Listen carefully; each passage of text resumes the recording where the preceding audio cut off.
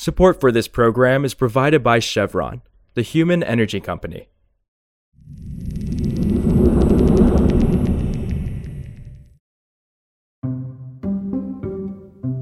This is Politico Energy. I'm Josh Siegel. 7 western states could face a massive water and power crisis as soon as next year. And it's all because water levels are plummeting at Lake Powell, one of 2 main reservoirs on the Colorado River, due to drought and overuse. Now, the 7 states that rely on the river were issued an ultimatum in June by the federal government to either come up with a plan by mid-August or Biden officials would step in. Well, that deadline passed this week, and not only did the states fail to come up with a plan, the Biden administration announced that it isn't stepping in to stop it, at least for now. So today, we check in with Politico's Annie Snyder about why the Colorado River is at a tipping point and what states in the Biden administration are doing about it. It's Thursday, August 18th.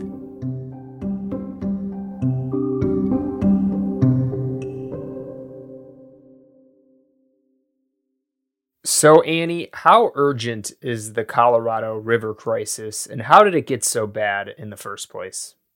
Well, it's very urgent. The Interior Department put out new forecasts on Tuesday that show a really plausible chance that next year or in 2023 or the year after in 2024, we could see water levels at one of the main reservoirs on the Colorado River dip so low that water can no longer make it through the hydropower turbines. So I'm recently back from parental leave and was trying to get back up to speed on everything that was going on and made myself a list of all of the sort of dire things that would happen if this happened. And I asked all of my sources, is it really this bad? It doesn't seem like it could really be this bad, but is it? And to a T, they all said it was. This is what we're talking about, this really potentially dire water and power crisis. So how did we get here? Well, a couple of ways. First of all, the states that rely on the Colorado River, there's 7 states from Wyoming down to the border with Mexico, and frankly, Mexico as well gets water deliveries from the Colorado River. They have for decades been using more water than the river reliably carries in any given year. And it's because of these reservoirs that they were able to get away with that for so long. When you'd have an extra wet year, you'd store the water in the reservoirs and they'd use it in the dry years. But we've been having 23 years of dry years. We are in a historic drought now, fueled by climate change. And so that system doesn't work anymore.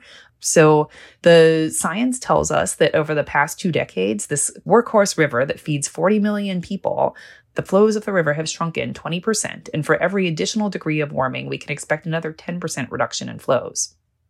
Wow. And the Biden administration on Tuesday decided not to follow through on its threat to intervene if 7 western states didn't make a deal to keep water levels at the Colorado River from dropping dangerously low. So what happened there? Why didn't the administration act? Yeah, so let's just step back for a minute. Back in June, as we were seeing these forecasts get more and more dire, the Bureau of Reclamation, which is a division of the Interior Department that's responsible for operating the infrastructure along the Colorado River, the water delivery system, Bureau of Reclamation saw these forecasts getting more and more dire, and they issued an ultimatum to the states. The Bureau of Reclamation commissioner said, 7 states that rely on the river, find a way to agree on a plan to save 2 to 4 million acre feet of water next year, or we will act unilaterally as the federal government. And they gave the states 2 months to do it. So it was an incredible challenge, and the states didn't meet it. The states got tangled up among themselves. And so we came to this week when the deadline had been blown by the states. And the question was, what is the federal government going to do? Are they going to move to follow through on this threat? And the answer we got on Tuesday was not really, at least not yet. So the federal government wanted the states to act for a very good reason, which is that the federal government has authorities to rein in use on the river or cut water deliveries, but they're really blunt authorities. That's the phrase that gets used often. And what we saw from the federal government on Tuesday was that they're not ready to go there yet. That's not to say that they did nothing. They did impose some smaller cuts on Arizona and Nevada. And these were cuts that had already been agreed to by the states under a 2019 drought deal. And they are just a fraction of what the Interior Department says is needed now to stave off crisis on the river. And then the other thing that Biden administration officials at Interior did was say that they were going to direct their staff to put together a work plan, essentially looking at the different options the federal government could take if they wanted to down the road to act unilaterally to protect the system.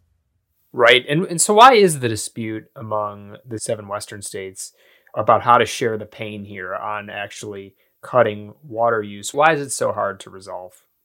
The reason it's so hard to resolve is that we are now at a point where everything that could get us to where we need to be is incredibly painful.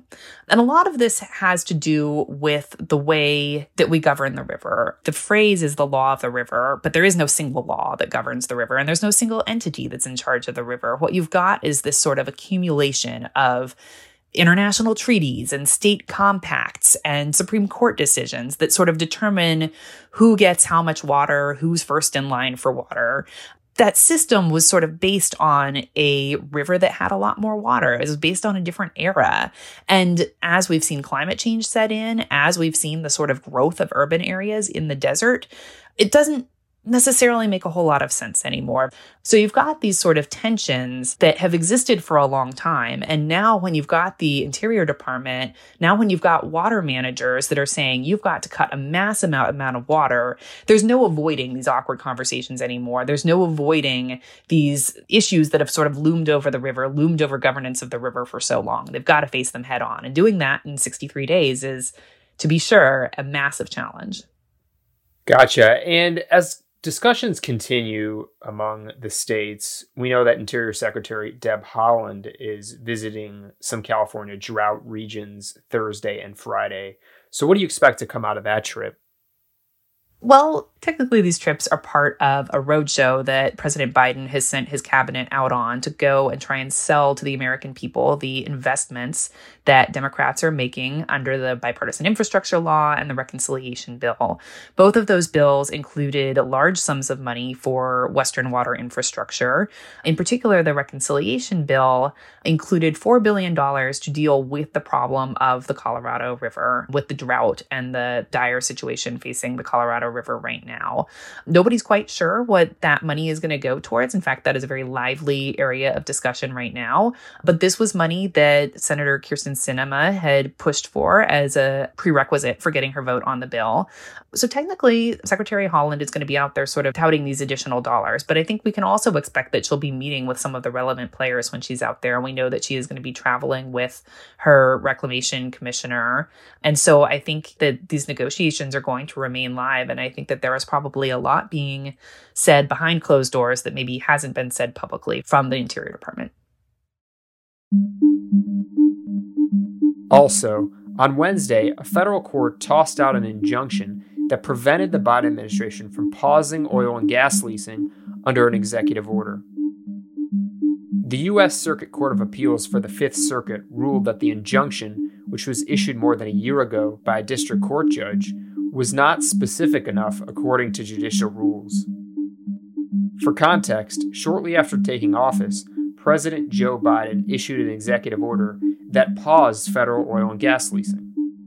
Soon after, Louisiana and a dozen other Republican-controlled states sued, and in June 2021, they secured an injunction that prevented the Interior Department from freezing the leases.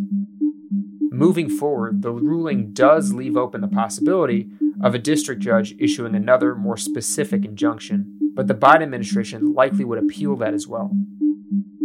For more news on energy and the environment, subscribe to our free newsletter at politico.com/power-switch and subscribe to Politico Pro to read our morning energy newsletter. Some of the music in today's show was composed by the mysterious Breakmaster Cylinder.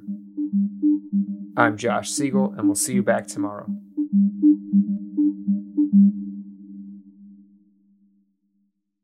Did you know that Chevron is exploring ways to expand their hydrogen fuel production to help make heavy-duty transport lower carbon? Find out more at chevron.co/hydrogen fuel.